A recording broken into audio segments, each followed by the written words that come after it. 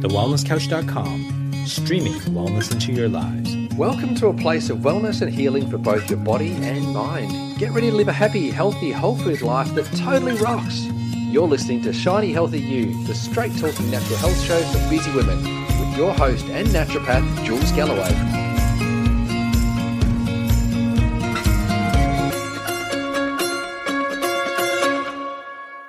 Today's guest has an amazing podcast that is consistently at the top of the charts. I first came across her work. We were both in the alumni of a podcasting course way back when, and I was instantly drawn to her bite-sized episodes about mindfulness. I've brought her on the show today to show you that mindfulness doesn't have to be complicated or complex. It can easily be broken down into small chunks, which totally takes out the procrastination, people. So let's pick her brain today about how we, as busy women, can slow down, relax, and go with the flow. Please welcome to the show the very lovely Rachael Kable. Woo! Hi, everybody. Awesome lady. How are you? Hello, I'm very well, thank you. How are you? Excellent, thank you. I've been so looking forward to this chat because I was just saying before we hit record, I have been following your podcast. You are in my little podcast app, and I do love the fact that every week or so you get these just little bite-sized snippets where it's like, okay, well, I'm only going on a 15-minute drive, or I'm only, going down to the shops, but I've got time for one. I've always got time for one. So I love that. Oh, thank you. Now, Rachael, can you tell us all how you became interested in your mindfulness practice in the first place? How did it all start for you? Yeah, absolutely. It started, I think, when I was quite young. I had a lot of stress from pretty much 11 or 12 years old. I started feeling, very, very focused on the future and trying to predict everything that was going to happen and ruminating a lot over the past and the mistakes that I thought that I had made. And that became kind of a pattern of thinking for me. I never really felt present or appreciated the moment that I was in. I always felt like I had to be working towards the next thing or, thinking about all the things that I've done and trying to learn from them, but actually just kind of mentally beating myself up in a way. So I think that's kind of when my interest in psychology started, and I just wanted to understand my own mind a lot more, really. And I went through high school, I studied a bit of psychology here and there, and then decided that I wanted to do it at uni. So I got into my course, and in the second year we had to do an internship. So I volunteered on the helpline at the Anxiety Recovery Centre. And that was where I really discovered mindfulness and started exploring this practice myself. We were trained in a couple of different techniques, which we explained to callers if they called up and they wanted to know a little bit more about that. And I just started practicing it myself because I wanted to understand it and be able to share my own experiences. And the more that I did it, the more I kind of realized how often I wasn't in the moment. Even something as simple as spending time with the people I love, I was always distracted by other things, thinking about what I had to do or thinking about something that I said that I shouldn't have said, or just, my mind just went completely away from the present moment all the time. So the more I started to practice, the more I found it really beneficial for me. I started sleeping better and being more creative and enjoying those creative processes, and my relationships started to improve. I found a lot more meaning and joy in my everyday life. It just impacted me in so many different ways, and I decided that I wanted to start sharing those experiences and the things that I'd learned. And so I started my blog and then the podcast, and things have just snowballed from there. Yeah, and they really did snowball too. I find it really interesting. This seems to be a common thread a lot with, all kinds of practitioners and helpers and healers out there, in that, like, you ended up at that helpline at the Anxiety Recovery Centre helping these anxious people, and they become like a mirror, don't they? It's like the universe sends us what we need to learn about ourselves by showing us, similar people and similar things. And it's like, because you were helping out there, then you had to learn the mindfulness for yourself. I see this so often in practitioners. Oh, absolutely. I definitely agree with this whole idea of you teach what you most want to learn. And it's been very much like that for me. And often I have listeners who email me and they want to hear about a specific subject. And, you know, it's so funny how many times I read these emails and the words just completely resonate with me. And it's amazing how the more I start to explore that subject, the more things that I find in common with these struggles. And it's just funny how often it does happen. I agree. I love that. So how did you get started? Now, you know, once you were working at this helpline and you wanted to start your own mindfulness practice, what did you do first?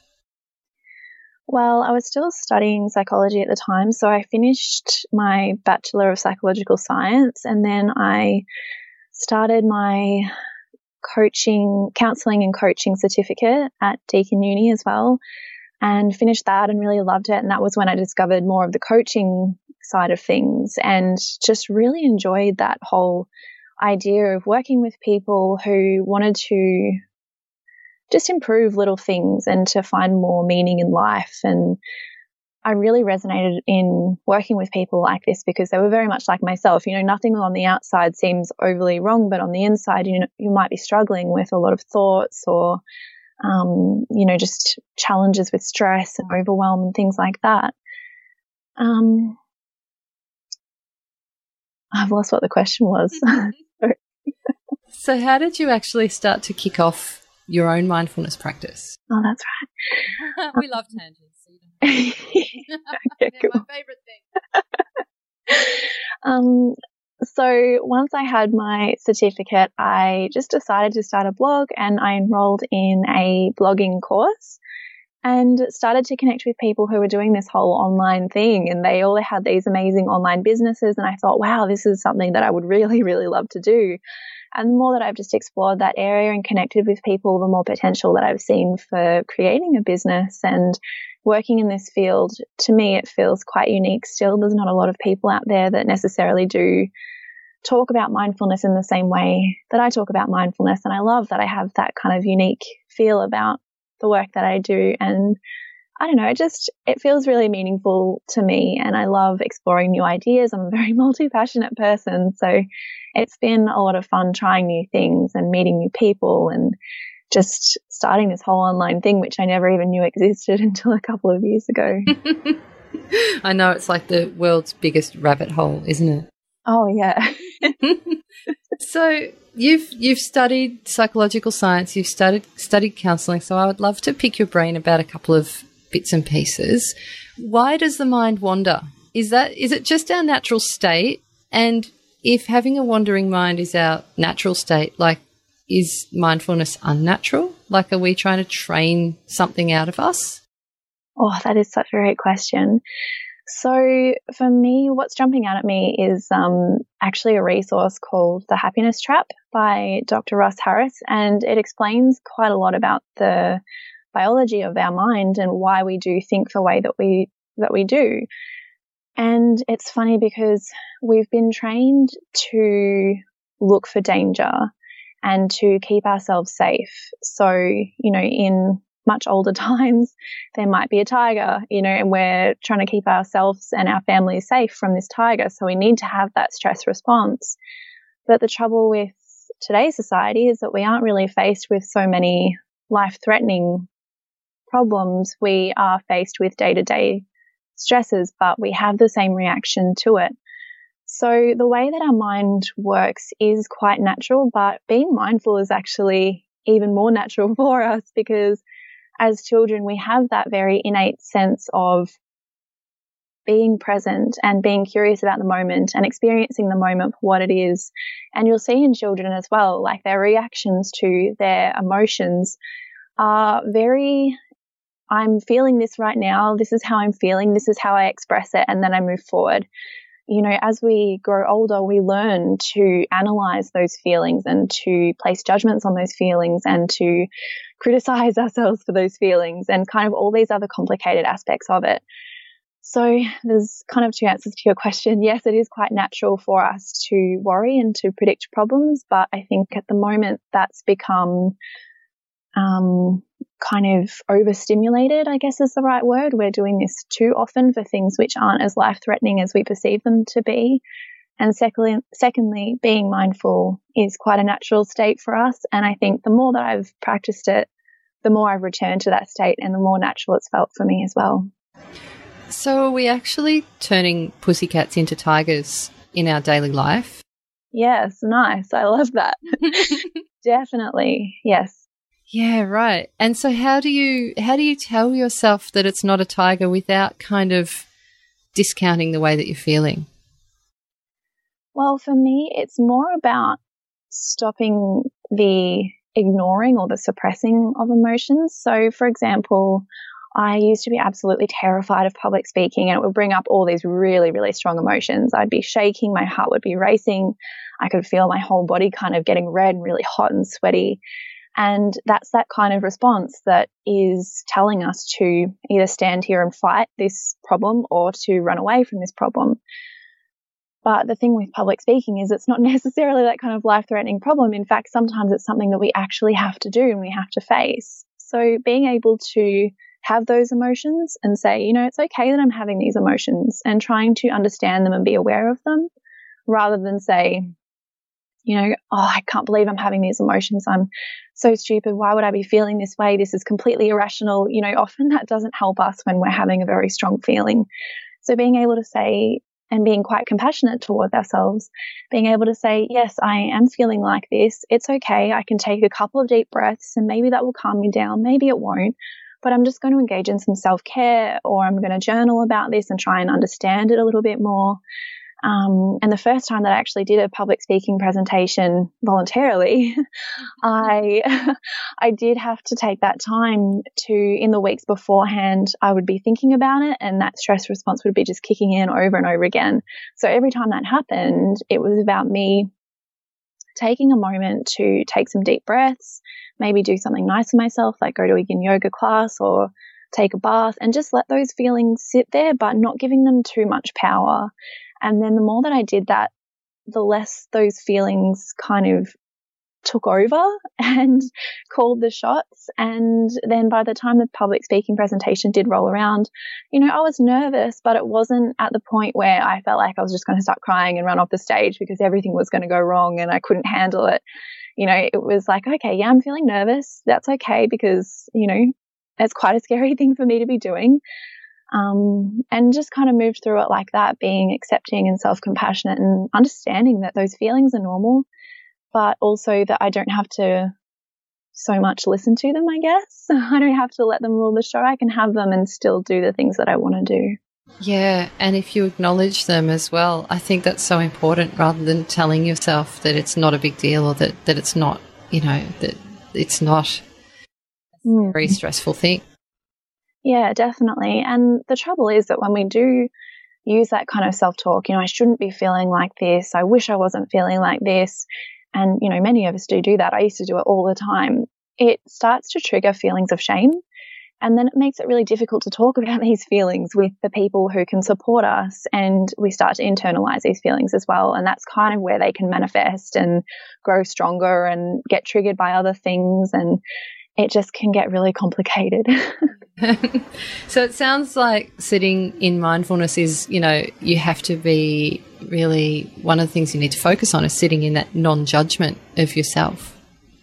Yeah, definitely. And it can be really difficult to do.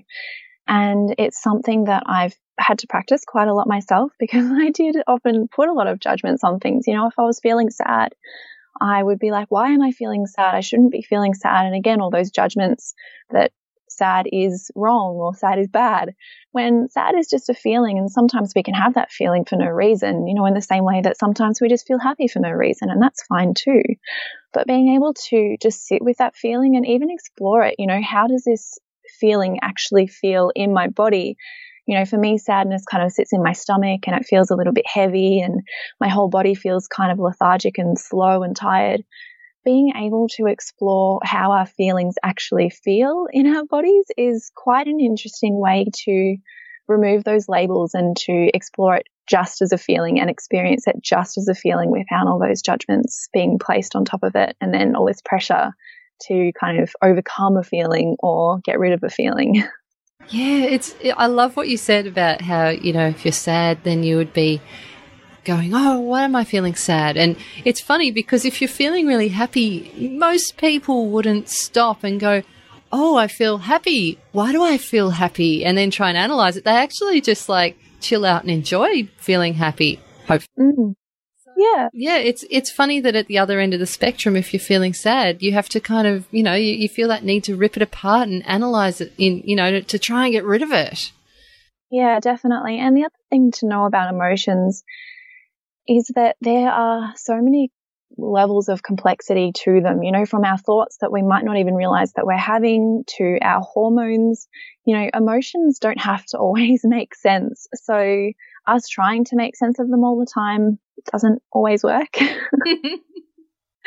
So true, so true, so true. And yeah, and then, you know, if you live in Byron, you have to check what phase the moon's in. And yeah, well, even like looking at the things that you eat and, you know, your childhood experiences, all these different things which can make up, I guess, the patterns of our emotions. You could spend your whole life probably researching it and still not fully understand why they happen the way that they do. Yeah, which leads me to think that it is not for us to actually dive deep and figure out. We just need to feel what we're feeling and go with it. Yeah, and sometimes there can be a lot of power in that as well, you know.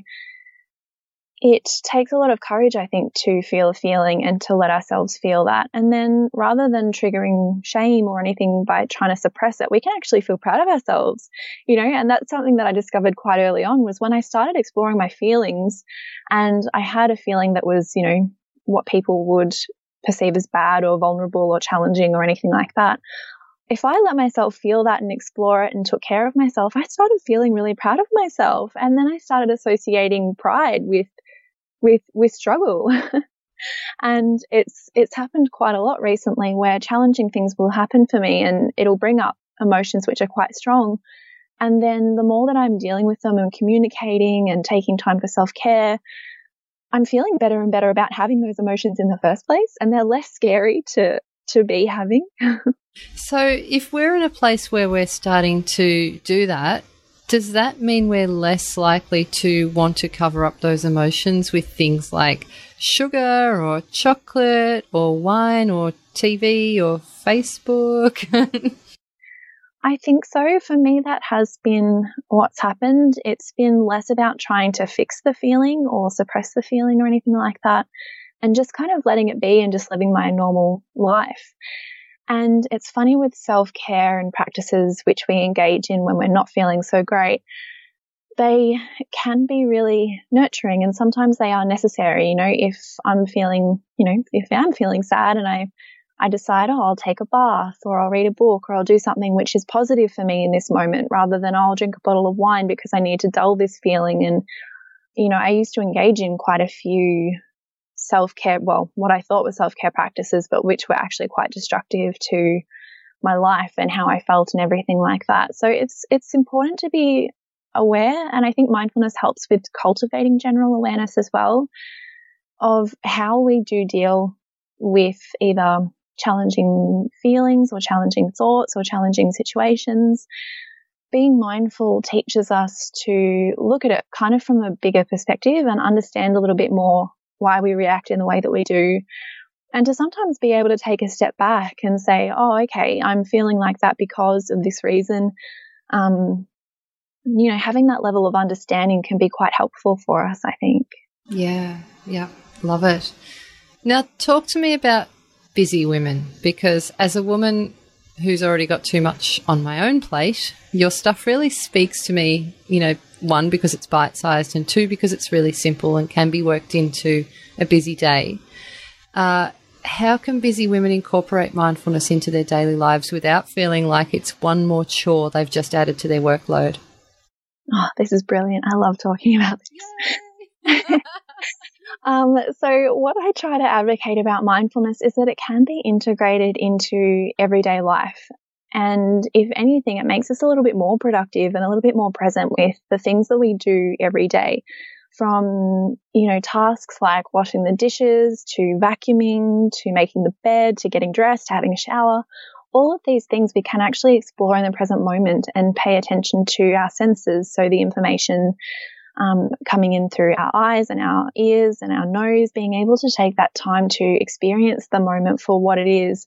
And especially if in the past we've judged these moments as bad, I used to hate doing the dishes and think, oh, I don't want to do them. But you kind of just have to do them. It's just one of those things that just has to get done. I've learned they don't do themselves. I tried that approach. They don't. I wish. But it's actually quite a nice practice now that I can do the dishes and enjoy the warmth of the water and enjoy the smell of the soap, and kind of, even that sensation of making something clean can be kind of satisfying if you just let it be the way that it is. And so there are all these kind of everyday little things that we can do, but also eating and drinking mindfully is a great way to practice a little bit of mindfulness, and also to listen to your body, when you're feeling hungry or when you're feeling full, starting to bring a little bit more awareness to what we actually need. Maybe we need more sleep. Maybe we need more exercise. Maybe we need more water. Being able to listen to ourselves and to hear what we need, and then to do those things that we need a little bit more mindfully, can just be really rewarding in itself. So what if someone's in like a really loud, noisy house and has 3 kids hanging off them? What can they do that's mindful? So this is the other thing about mindfulness that I love to talk about, is that mindfulness isn't necessarily the same as meditation, where you try to kind of empty your mind or anything like that. It's focusing on the present moment. So your present moment could be loud, it could be noisy, it could be annoying, it could be frustrating.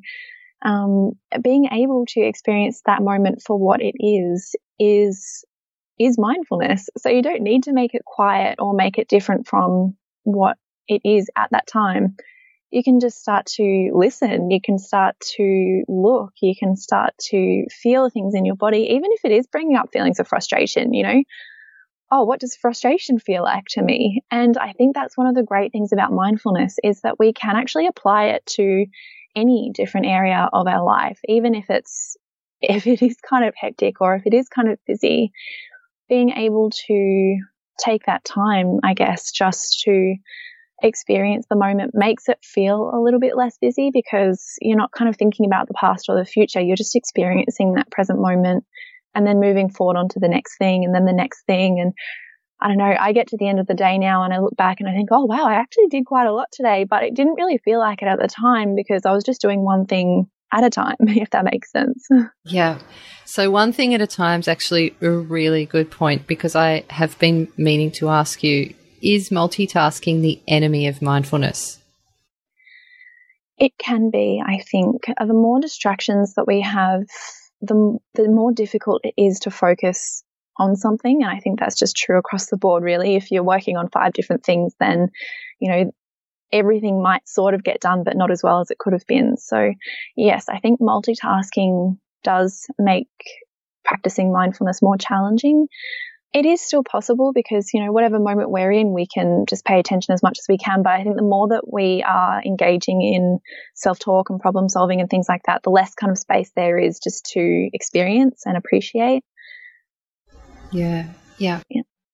So tell me, you mentioned doing the dishes. What are some other examples of mindfulness exercises that we can just go and do? Going for a mindful walk is a really nice thing to do, even if it's just going out to check the mailbox, or going for a little walk around the block with your dog or playing with your kids at the park. We can take these little everyday things that we do and just experience them a little bit more, and even challenge ourselves to experience them more. Sometimes I find that when I commute to work in the morning, which takes me about 45 minutes, I like to notice things that I haven't noticed before. And that's kind of my little, prompt to help me be more mindful, because it makes you notice things and it makes you look for things. And all of a sudden, if I'm looking for things that I haven't seen before, then I'm not thinking about the day ahead of me or the day that I had yesterday. I'm just kind of experiencing what's happening right now, if that makes sense. That makes total sense.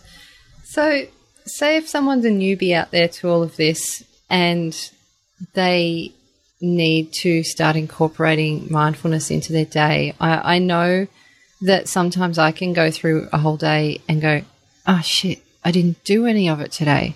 So do you have any tips on how to remind ourselves in the middle of our busy day to actually do this mindfulness stuff? Like, are you a Post-it notes girl? Do you set alarms in your phone? I mean, you probably, for you now, it's second nature, but what did you do when you were just getting into this? It is quite second nature for me now, and the triggers that I have during my day are actually stronger emotions. You know, if I'm feeling very nervous about something or stress is starting to come up, I see that as my point. Oh, okay, I'll practice some mindfulness now. But when I first started, I did do a couple of little things. I would write on my bananas, MEM, which stands for mindfully eat me. And that was helpful. So just little things like that, you know, even if you do want to be mindful when you do the dishes, put a little note above the sink just to say mindfully do the dishes, or just, you know, even a picture, just something to remind yourself to do that. You can set alarms in your phone. Even if you wanted to start with a more formal meditation practice, that can be kind of a nice way just to set aside some time to make sure that you do actually do it. Even if it's just 5 minutes to sit down and do a breathing practice, you know, there are so many different breathing practices that we can do, and they're really useful because it's a really simple way to bring ourselves into the moment, and we can do them anytime and anywhere. So they're a great thing to use. And some of my favorite ones there's one called the breathing waltz, which I learned at the Anxiety Recovery Center, which is just to breathe in for 3 counts, hold for 3 counts, and breathe out for 3 counts. Just bringing that attention to the breath and its movement going in and out of the body. It sounds so simple, but it's actually a really useful way if you feel your thoughts kind of spiraling out of control, or if you're lying in bed at night and you can't switch off, or if you're having, you know, a bit of an argument with someone, go away and, you know, you can't focus on anything else because you're just so mad. You can take these couple of deep breaths and it just kind of refreshes and refocuses you, I think. For me, that's what I find anyway. And it sounds really easy. Like it's not really like you have to learn some new technique or anything. It's like it's all there. Yeah, definitely. I mean, you can even just pay attention to the breath moving in and out of your body and place one hand over your chest and one hand over your stomach and just feel that slight movement of the breath.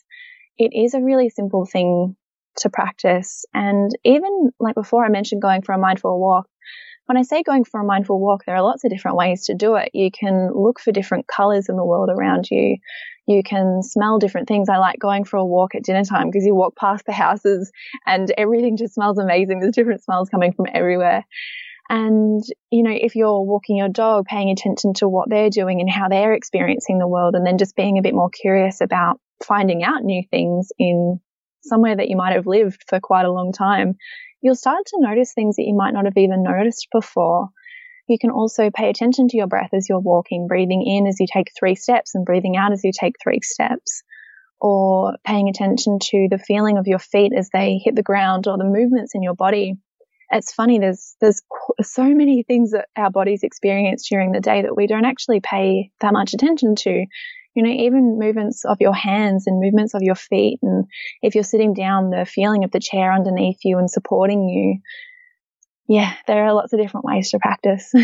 It sounds like that it's a good way to get people back in touch with their bodies as well, and maybe even give them a new appreciation and a new way to love their bodies. Yeah, definitely. And I found that as well. You know, the less that I started to judge my body for the way that it was, and the more I just started to appreciate it for what it was and the things that it could actually do for me, you know, I became a lot less focused on what I should be or what I want to be or what social media kind of conditions me to want to be. And it just brings me back to the basics, like, this is my body, this is who I am. I can appreciate that I've got my health and that I'm, you know, trying to do the best things for taking care of myself, like eating well and drinking water and getting enough sleep and things like that, and just actually appreciating those little things and the things which I used to overlook and really take for granted until I was sick or something, and then I was like, oh, I, you know, wish I was back when I was healthy, and then you're healthy and you stop taking that, you start taking that for granted again. Yeah, for sure. What about mindfulness for couples and for families? How do we get our partner and or kids involved without scaring them off and making them think that it's all some kind of woo-woo thing? Yeah, definitely. There are a lot of ways to do this as well. I've read quite a few articles about creative activities that parents can do with their kids, because kids they are quite naturally mindful. So it's not so much about encouraging them to be mindful, because they'll probably be doing it anyway.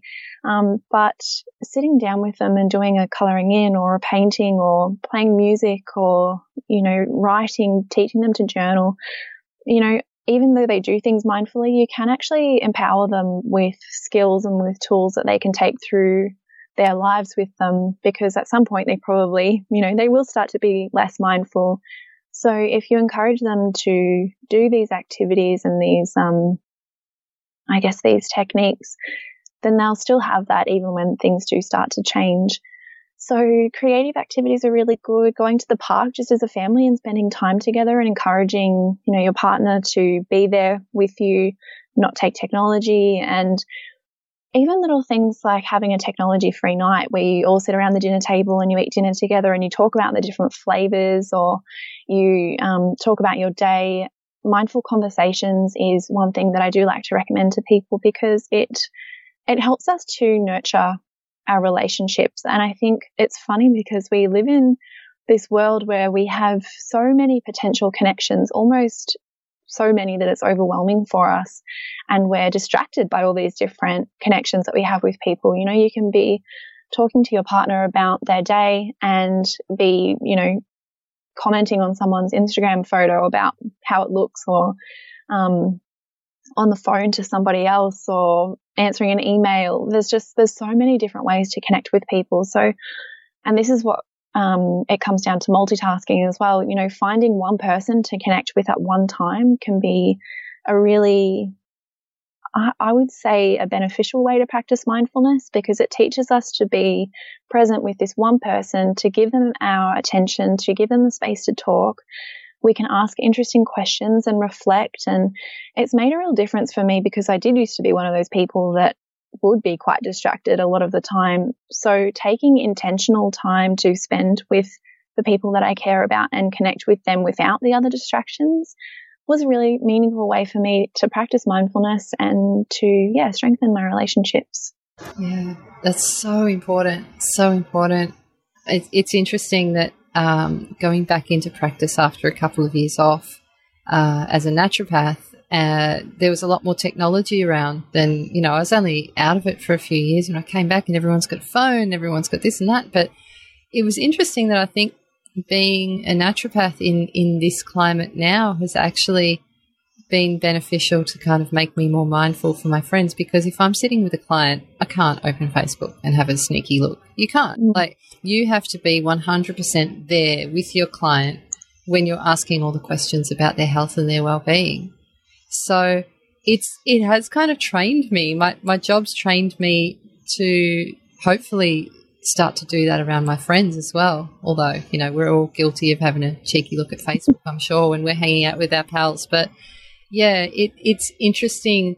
It does feel very different when you're sitting with someone and there is no other technology around, and it really is just you and them with no other distractions. It is a whole different vibe. Yeah, I love that you mentioned that. I totally agree.